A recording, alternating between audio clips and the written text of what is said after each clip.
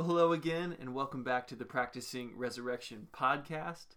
My name is Ian Graham, and I'm the pastor of Ecclesia, and so grateful that you are joining us on this journey as we seek to encounter the living voice of the living God through His living Word.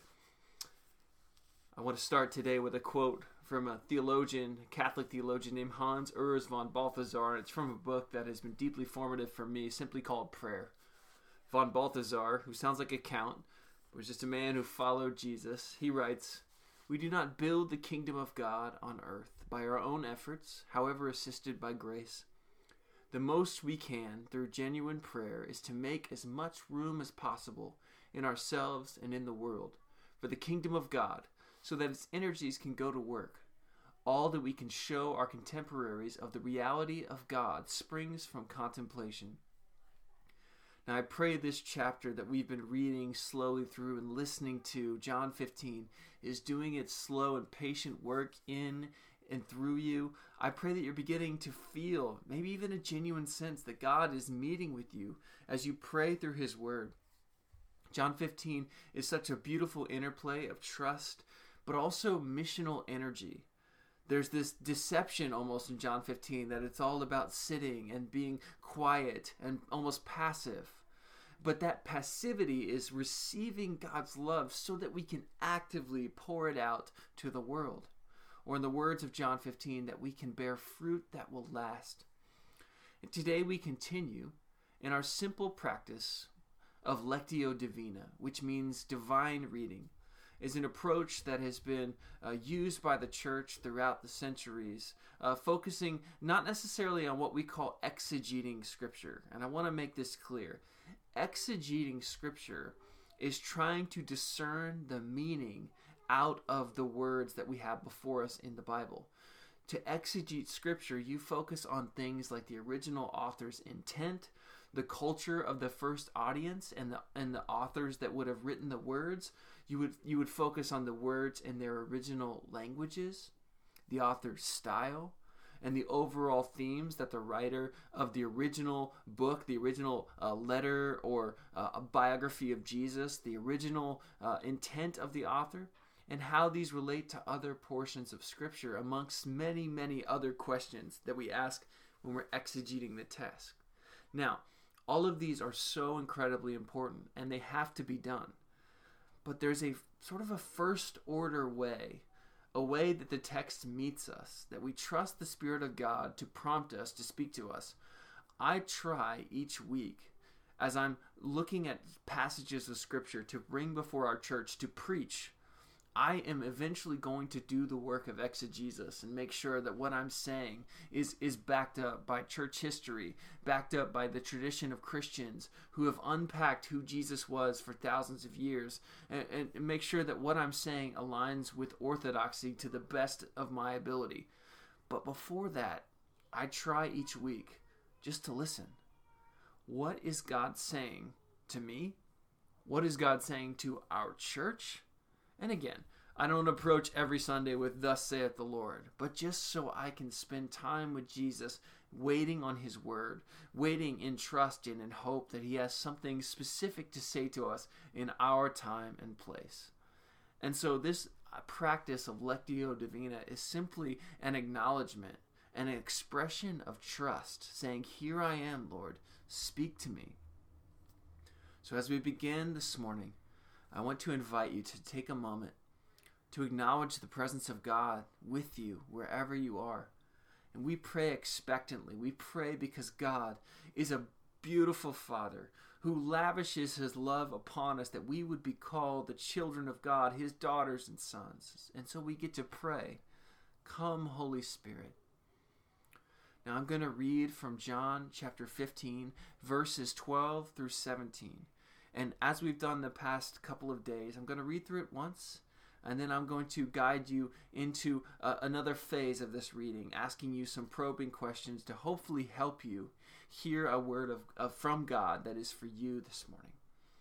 So hear the word of the Lord from John 15. "My command is this: love each other as I have loved you. Greater love has no one than this, to lay down one's life for one's friends. You are my friends if you do what I command. I no longer call you servants, because a servant does not know his master's business. Instead, I have called you friends. For everything I learned from my Father I have made known to you.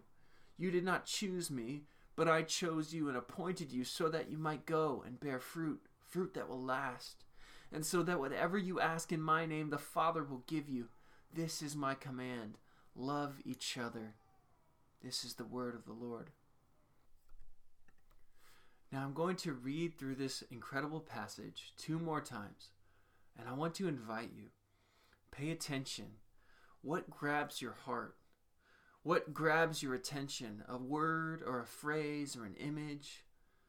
I want you to pay attention to that as I read through these passages, because oftentimes this is the way that God subtly speaks to us. It's not that he parts the ceiling in thunder and in glory and says, "This is what I'm saying to you." So rarely does it happen that way. But as we develop a hidden life with God, as we develop a life that's paying attention to the things of our beautiful Father, oftentimes we'll find that God speaks to us in these subtle promptings. And so, as we approach this word again, I want to invite you yet again, hear the word of the Lord from John 15. My command is this: love each other as I have loved you. Greater love has no one than this, to lay down one's life for one's friends. You are my friends if you do what I command. I no longer call you servants, because a servant does not know his master's business. Instead, I have called you friends. For everything that I learned from my Father, I have made known to you. You did not choose me, but I chose you, and appointed you so that you might go and bear fruit that will last, and so that whatever you ask in my name, the Father will give you. This is my command: love each other. This is the word of the Lord. And again from John chapter 15. Hear the word of the Lord. My command is this: love each other as I have loved you. Greater love has no one than this, to lay down one's life for one's friends. You are my friends if you do what I command. I no longer call you servants, because a servant does not know his master's business. Instead, I have called you friends. For everything that I learned from my Father I have made known to you. You did not choose me, but I chose you and appointed you so that you might go and bear fruit that will last, and so that whatever you ask in my name, the Father will give you. This is my command: love each other.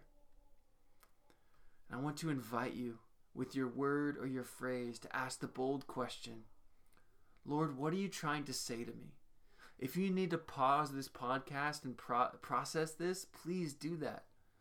Sometimes the Lord's word will be an assurance of his love or forgiveness. Sometimes it will be a challenge designed to bring us back into alignment with his perfect will. Sometimes it will be a word that you don't even know you will need until later. But again, this way of reading is focused on acknowledging God's presence, his Spirit, the fact that his word does not return void, that he's really here and right now. Take a moment, write down what you think God might be saying to you. Again, the point is not to get it right or to have some neatly packaged takeaway. The point is to wrestle and contemplate and to pay attention to God as you depart from this time, as you turn off the podcast, as you go to work or go about your studies or you raise your children, to pay attention to what God might be doing in your life and in your midst. Now I want to invite you to ask the Lord for wisdom, for clarity, for courage, for comfort.